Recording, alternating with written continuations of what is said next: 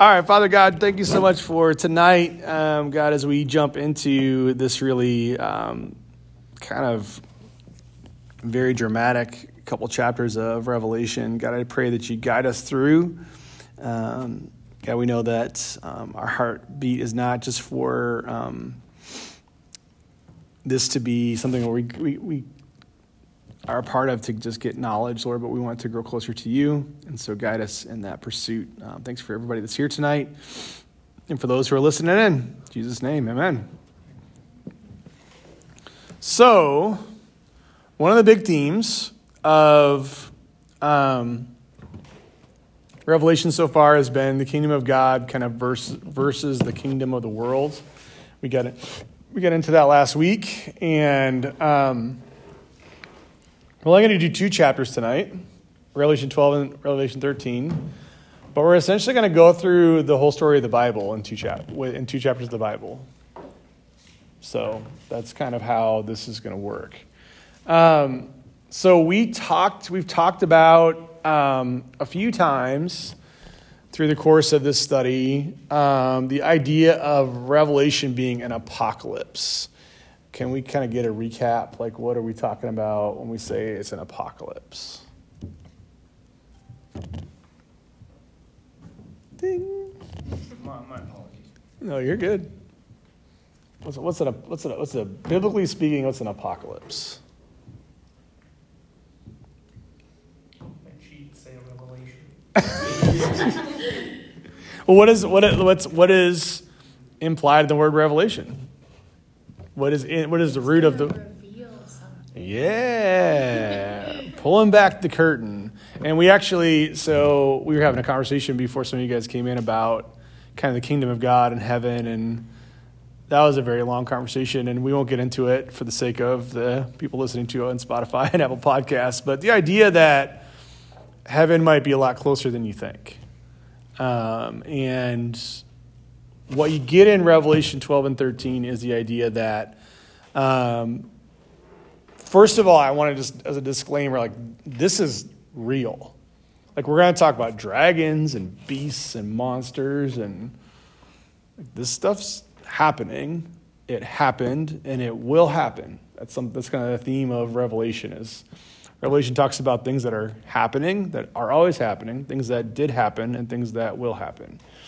And so it's really easy to dive into Revelation, especially Revelation 12 and 13, and treat it like you're reading like Lord of the Rings or you're watching some movie and be like, oh, that's really cool.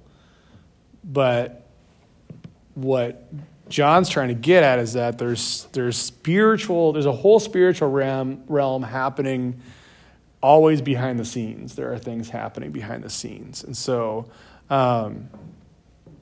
that's kind of the perspective. So in a sense, we are going to go through the story of the Bible as we go. So I'm going to read the first 6 verses, and we'll kind of do what we always do and kind of chunk it out here. So buckle your seatbelts. A great sign appeared. Thank you for that. A great sign appeared in heaven, a woman clothed with the sun, with the moon under her feet and a crown of 12 stars on her head. She was pregnant and cried out in pain as she was about to give birth. Then another sign appeared in heaven, an enormous red dragon with 7 heads and 10 horns and 7 crowns on its heads. Its tail swept a third of the stars out of the sky and flung them to the earth.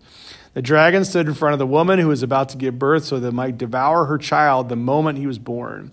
She gave birth to a son, a male child, who will rule all the nations with an iron scepter, and her child was snatched up to God and to his throne.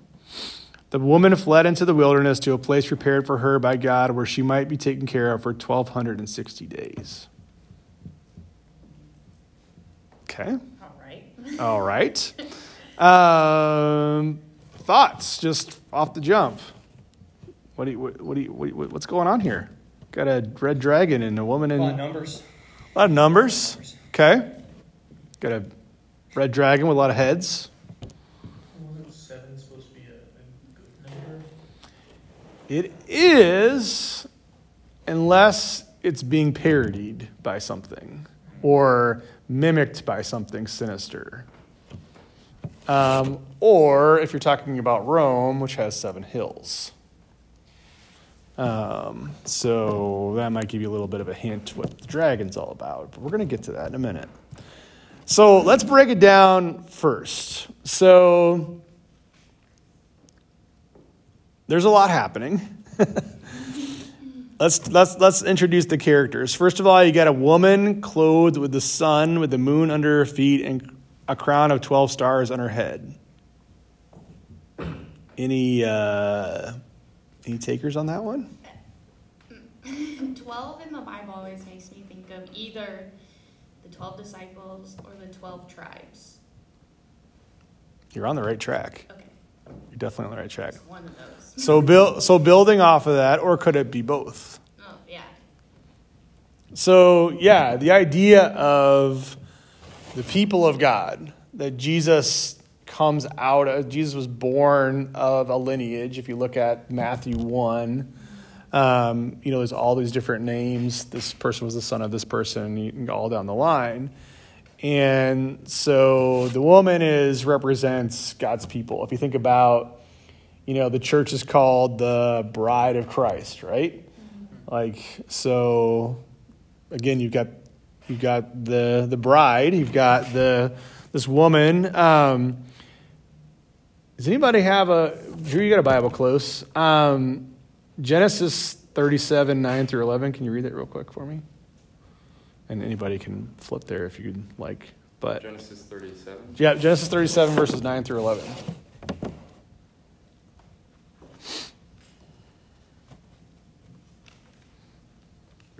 9 through 11. Yeah. He had another dream and told it to his brothers, saying, "Look, I have had another dream. The sun, the moon, and 11 stars were bowing down to me." But when he told it to his father and his brothers, his father rebuked him, and he said to him, "What kind of dream is this that you have had? Shall we indeed come, I and your mother and your brothers, and bow to the ground before you?" So his brothers were jealous of him, but his father kept the matter in mind. So what Bible story is that from? It's Joseph. Yeah. And the Technicolor Dreamcoat. And Sorry. And Joseph's father is Jacob, who's the father of the 12 tribes of Israel. And he's pictured as the son. And the moon's the mother. And so this is, again, we talk about Old Testament imagery. John's bringing in this image that the Hebrew Jewish, believers would have picked up on, that sun, moon, and stars imagery, and be like, oh, that's talking about God's people. And whenever Revelation talks about Israel's essentially like we're Israel. Like we are, like Christianity started as a Hebrew faith and grew out of that, and we're grafted in. Scripture talks about that quite a bit. And so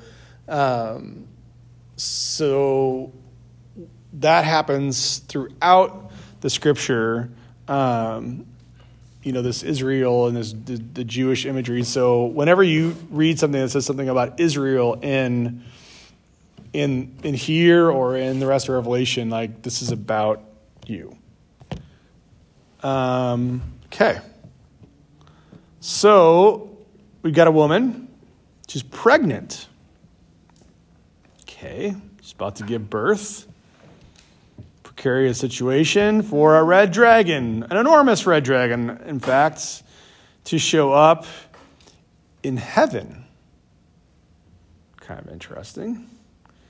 So we talked, first of all, a few weeks ago, there was something with horns. We talked about 7. So Carter brought that up. There's usually a sign of perfection, but also can be mocked and mimicked, and we're going to see that again in 13. Also, there is 7 hills in Rome, and that's also going to be referenced here in a little bit. Rome is kind of the baddie in this whole situation. 10 horns. We talked about horns a couple weeks ago. Does anybody remember what a horn represents when it comes to this kind of literature? Anybody? Power. A lot of power. 7 heads with 10 horns, a lot of power. 7 crowns on his head, a lot of authority. His tail swept a third of the stars out of the sky and flung them to the earth. A lot of times in, again, apocalyptic language, stars are representative of angels. And that's kind of the Jewish understanding of Satan is he's Lucifer, an archangel that was cast out of heaven, and we're going to get to that in a minute, actually. And he took a third of the angels with him, and those are demons. And so that's kind of the picture that you see. So we're gonna get to that. The dragon stood in front of. So we're talking about Satan, and if you think about a dragon, it's like, well, why is it a dragon? Well, first of all, a dragon is very ferocious, but it goes along with a theme throughout the Bible that Satan is often portrayed as either a serpent or some kind of like a reptilian beast. In Genesis 3, obviously you've got Adam and Eve in the garden, you've got a serpent. Later on in the Old Testament, they talk about a leviathan, kind of a reptilian sea creature. And that's also another description of Satan. So this is consistent with that. And red, again, we've talked about it before. Red is kind of the color of Rome. That's what the Roman standards, it's a Roman color for their military. So what we're talking about, again, if it's the whole idea of there's a reality that you see and then a veil behind it, that you see the Roman army and the Roman Empire, and they're really making life difficult for the believers. But what John's getting at is, well, what's the power? Where does Rome really get its power? What's driving kind of this persecution of Christians? And it's clear in this that it's Satan, it's the devil. So you've got the dragon stood in front of the woman who was about to give birth so that it might devour her child. Any idea who her child might be? It's a male child who will rule all the nations with an iron scepter. Jesus, right. Yeah, this is literally the salvation story, just in a very kind of cosmic way, is really what's going on here. So, and that will rule the nations with an iron scepter. If anybody can get to Psalm chapter 2, verses 7 through 9. Can somebody grab that for me and read that right quick? I can do it. Yeah. Psalm chapter 2, verses 7 through 9.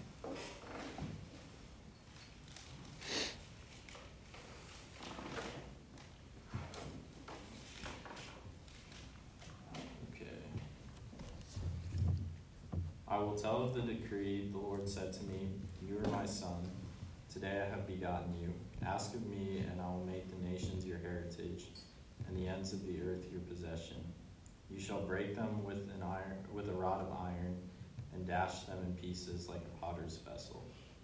So this is messianic prophecy from about 1,000 years before Jesus. Now here's the thing. You could read that and be like, man, it sounds like Jesus is going to come in and like wreck shop. And that's what the Jews, especially the Zealots, wanted Jesus to do. It's why they were so upset with him that he wasn't overthrowing the Roman government, but he overthrew through the power behind the Roman government by dying on a cross. So it expresses itself differently than what they expected. And that happens a lot, by the way. I think a lot of times we read Scripture and we think, okay, this is how it's going to go. And God's like, well, I'm going to do that, but I'm going to accomplish it in a totally different way. So he's not going to violently just like throw down governments. He's going to throw down the power, the evil behind the government by giving his life up. So you've got Jesus. She gives birth to a son, and her child was snatched up to God and to his throne. So in that one verse, verse 5, you have Jesus' birth, his death, and his resurrection in one verse. That's what just happened.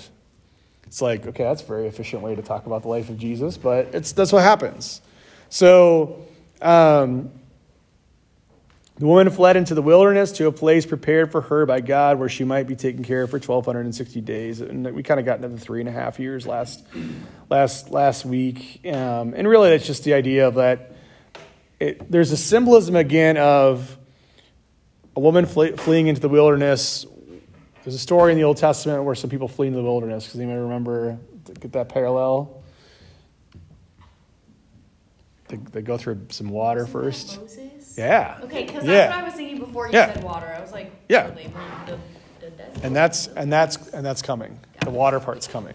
So there's a lot of parallels because the Exodus. We talked about this too in the past. The Exodus is a big deal for the Jews. It still is today. Like Passover is a huge holiday for them, and what happens after the Passover is a huge event. And so there's a lot of the way the New Testament authors wrote about what Jesus did, kind of overlaying and saying, just as God delivers the Hebrews from, the Egyptians, so Jesus delivers the bondage of his people through the cross. And so there's a lot, and it's called, if you want to get really technical, it's called a New Exodus interpretation of the New Testament, that Jesus is really like a new kind of Moses leading people out of slavery. This time it's slavery to sin instead of slavery, literal bondage of being slaves. Tom, what is the significance of that 1260 days again? Just go over that real quick. There's some different thoughts about it. I mean, I think where I land is it's just kind of like it's a period of time. It's not a never ending, like this isn't going to be a never ending thing where God's people are on the run, but this is like a short time. Again, the whole idea of the book of Revelation is to be an encouragement. And so the idea is like whatever you're going through, you're not going to have to go through forever is kind of the idea. So I think that's really there might be more to it than that I don't fully grasp, but that's like the short, like Cliff Notes version. So let's stop there for a second. So we just basically went through like the story of the Old Testament and the life of Jesus in 6 verses. But how does like the way this is portrayed is like there's this big good and evil conflict going on behind the scenes. How does that change how you think about like Christmas? That, as Jesus is being born, there's like a bloodthirsty, Satan is like trying to like get rid of him from jump, and like his whole life he's trying to thwart this plan, and on the during his life he's trying to thwart this plan. Like how does that coloring kind of change how you think about the life of Jesus, that there's this like spiritual conflict going on behind the scenes? What do you think?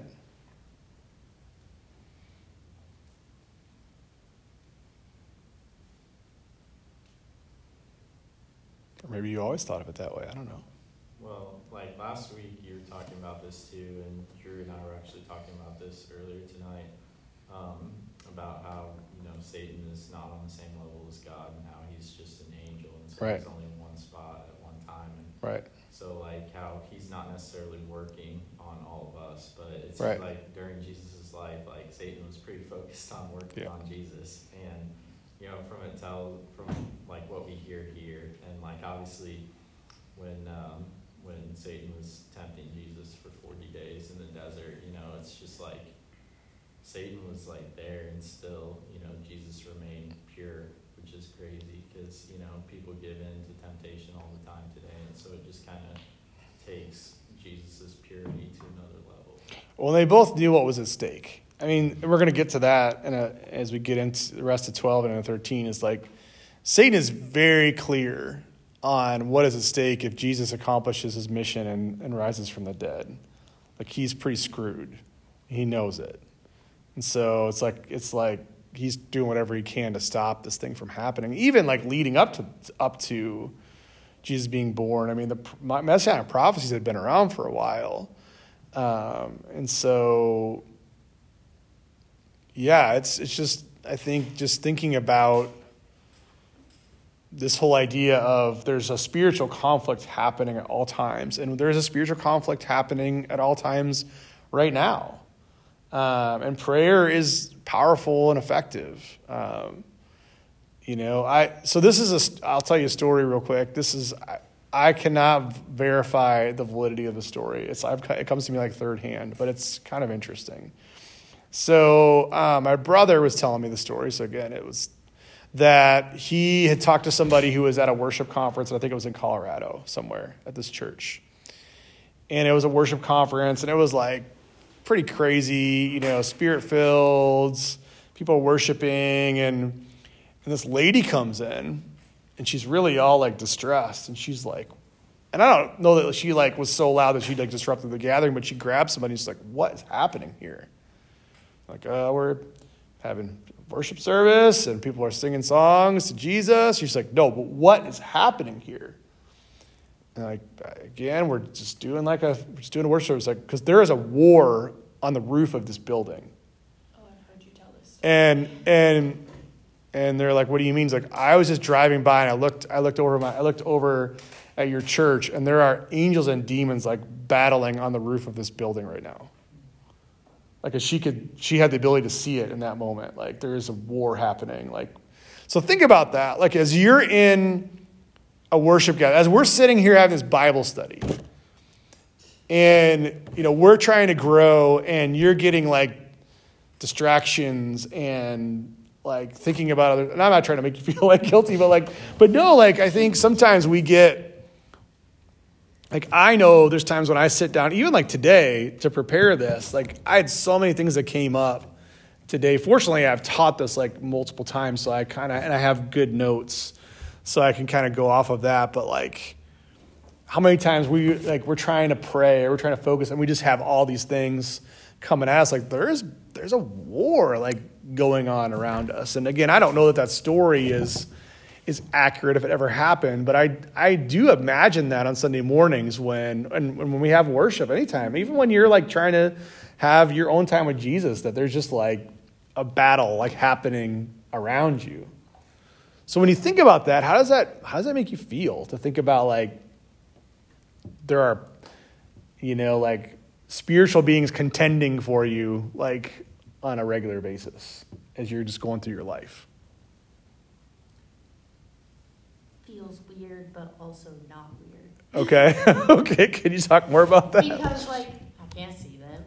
So, if you never told me that, I would just live my life. Yeah. But, like, it's weird because, like, it's like my guardian angel is what I want to think of it as. Sure. Is, like, our guardian angels are like, okay, these demons are coming. We gotta, like, strategize on how to, fight. I don't know.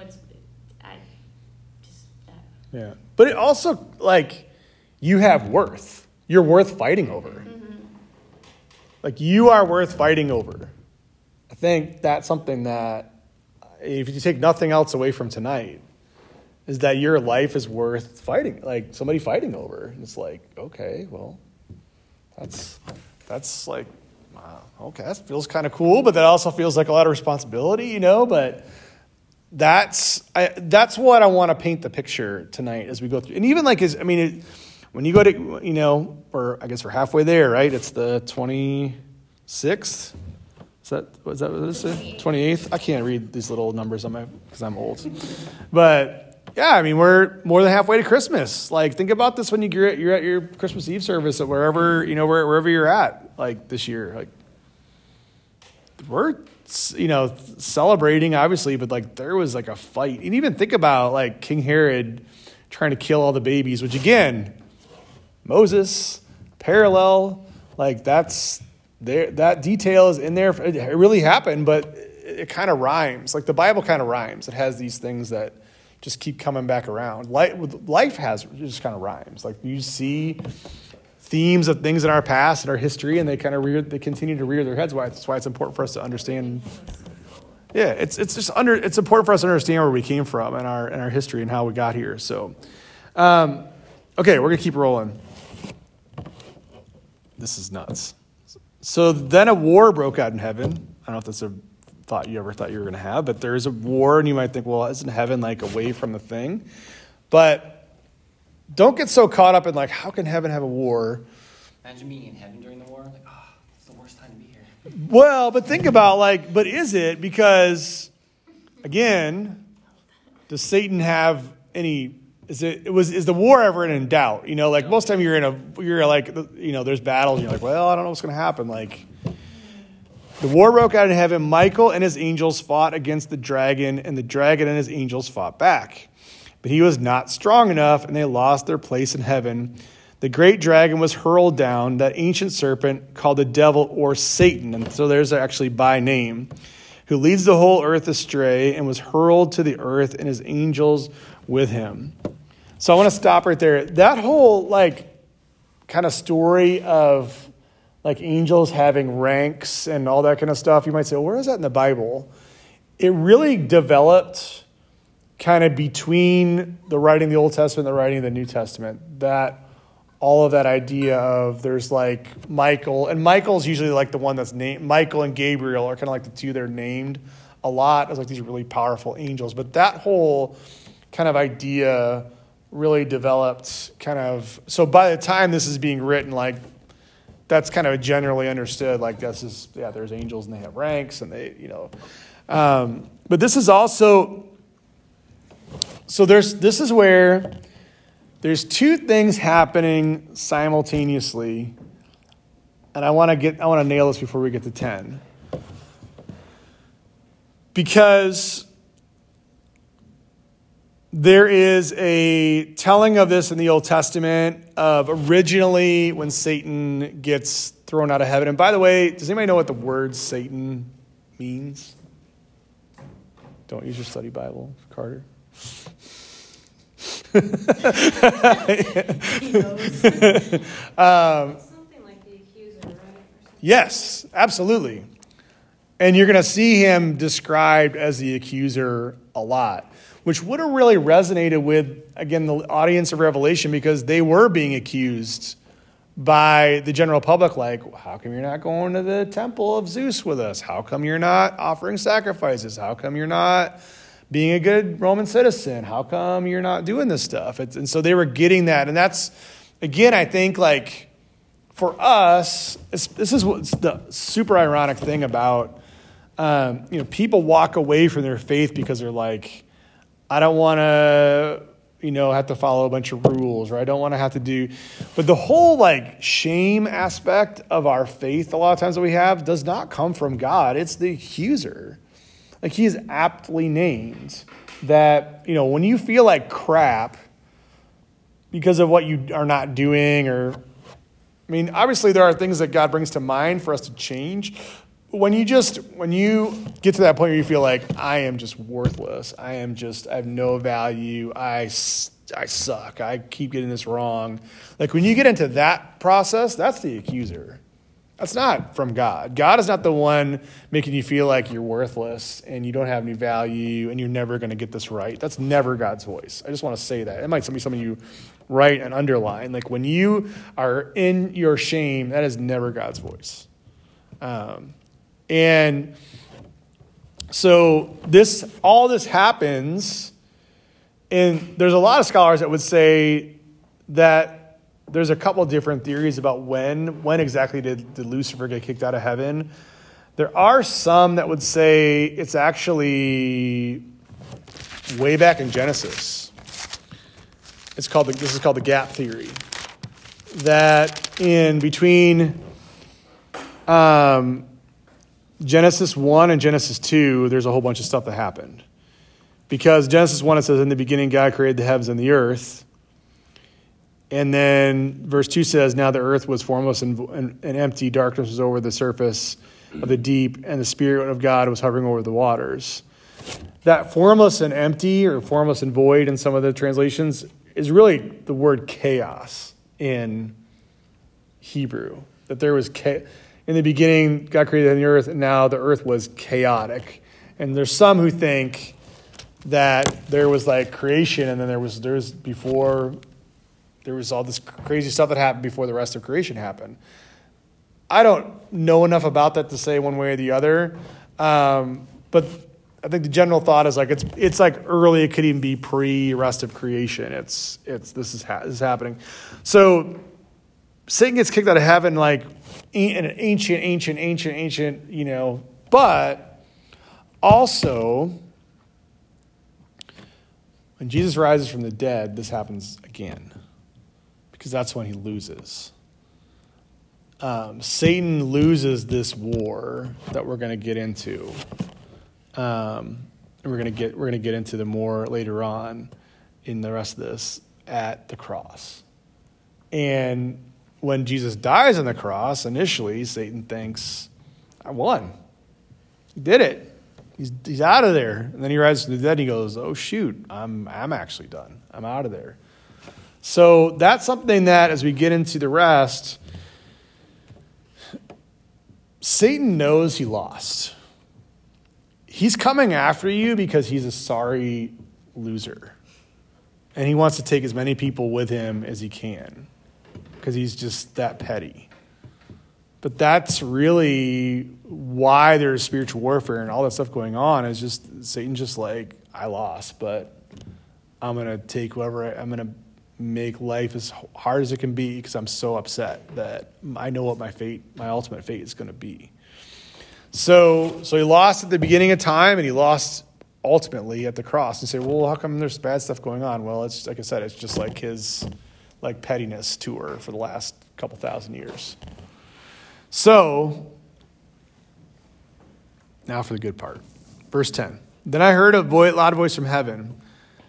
Now have come the salvation and power and the kingdom of our God and the authority of his Messiah, for the accuser, so again, for the Satan of our brothers and sisters, who Satans them before our God day and night, has been hurled down.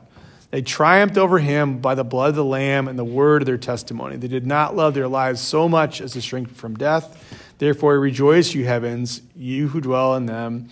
But woe to the earth and to the sea, because the devil has gone down to you. He is filled with fury because he knows that his time is short.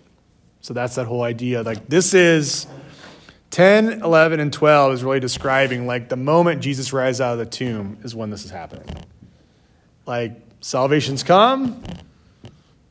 The kingdom of God is starting to break in. And, unfortunately, that whole last part of it, unfortunately for us, that means you got a really hurt and petty devil that's trying to just wreak havoc because he's lost. But he knows his time is short. So that's kind of what's going on there. Okay.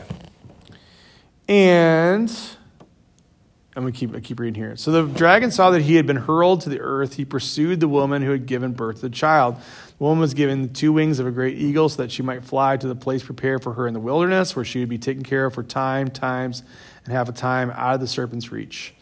And from the mouth the serpent spewed water like a river to overtake the woman and sweep her away with a torrent. But the earth helped the woman by opening its mouth and swallowing the river that the dragon had spewed out of his mouth. The dragon was enraged at the woman and went off to wage war against the rest of her offspring, which is us, those who keep God's commands and hold fast their testimony about Jesus. So That's Mary, right? Though it's the same woman that it's still God's people. It's the same woman that was the woman cloud with the crown. It's a continuation of the story. That has been one of the interpretations, but if that is Mary, there's just a lot of other. It's a little bit too on the nose for a apocalyptic language, because there's a lot of other things about, again, the wilderness piece. The whole spewing water, again, is like an allusion to crossing the Red Sea. Time out real quick. Yeah. I'm Gen Z, so I don't know what on the nose means. Okay. It means like in apocalyptic literature, if it's talking about a dragon, it's not talking about a dragon. So whenever it's talking about something, usually it stands. It's like it stands for something else. So even if it said Mary, it would probably mean not Mary, because it's apocalyptic language and everything is like a representation of, like, Babylon is going to come up here, I think, next week. Babylon stands for Rome, but Babylon doesn't stand for Babylon. So it's all this stuff is representative of a type. It's the parent, not just the physical parent, but the parent of Jesus is the people of God, is really that whole idea. And God is protecting the people of God through this conflict. Do you have a question? No, just Drew saying, I'm Gen Z. Because, I'm younger than you and call myself a millennial. So. No. Okay, there's a lot of different ways to determine I know. it. I've heard a bunch of different ones. Or bridges. Yeah. I'm not either one of those things. I just thought it was funny. Yeah. Sorry. how do we know when this was revealed to him that was he thinking Rome and changed it so that he could share this? I mean, that's really why it's. How do we know what he changed for that sake and what was revealed to him that It way? it wasn't necessarily changed. It's just this is how it came down to him, and as you see, like the descriptors, it's obvious that like these things are overlaid. Like they're like, okay, this equals that, and this equals that, and so again, So they were thinking like dragon equals Satan. because it's that. And they're like Babylon definitely equals Rome. Because all of these things are all these Old Testament images that they were familiar with. They could talk about freely. The Romans had nothing; they had no idea what they were talking about, but they're like, yeah, what's to them? What's like Babylon? Well, obviously Rome. Like it's this decadent, depraved society, and so they. We'll get as we get into that part of it. I'll tell you. I don't want to spoil it for this week, because when we get into that, I'll show you. Kind of, there's more specific. Even the things with. Actually, it's coming up in 13, so put a pin in that because we're going to get to it in a second. So you've got, I don't know how much cross-referencing you guys want to see from the Old Testament, but the whole idea of like the dragon being hurled down, well, we can go, Isaiah 14, verses 12 through 15. Can somebody open that up? Read that real quick. It's 3 verses. Isaiah 14. Yep, Isaiah chapter 14, verses 12 through 15. Okay. Take me there, Bible. All right. How have you fallen from the heaven, morning star, son of the dawn? You have been cast down to the earth, you who once laid low the nations. You said in your heart, I will ascend to the heavens. I will raise my throne above the stars of God. I will sit enthroned in the mount of assembly on the utmost heights of Mount Zaphion. I will ascend above the tops of the clouds. I will make myself like the Most High. But you are brought down to the realm of the dead, to the depths of the pit. So that is the story of Satan. I'm going to make this kingdom that's greater than God's kingdom. I'm going to live. And a lot of times, there's a couple other times in the Old Testament where, like, again, kind of Carter, going back to your thing about the Babylon Rome thing, there'll be like a government or a place that's like they know, but they're like talking, like they're not really talking about this king. They're really talking about the power behind the king. They're talking about, because again, like, the whole idea of, like there's one that's later on that talks about you are the greatest created being and you're above all things. And he's like, okay, well, that can't be that king. That's this. I mean, even though a lot of ancient kings thought of themselves that way or were treated like that, like we're talking about something bigger. And so, so that's kind of like, gives you a little bit of more of like, that's his idea of like, Satan wanted to be God. I mean, that's really that's all there is to it. Like, he wanted to be God, and he thought he could run everything better than God could. And God's like, that's my job. So, sorry, dude. So, I have a question. He kicked out the angel Lucifer, right? Mm-hmm. Okay.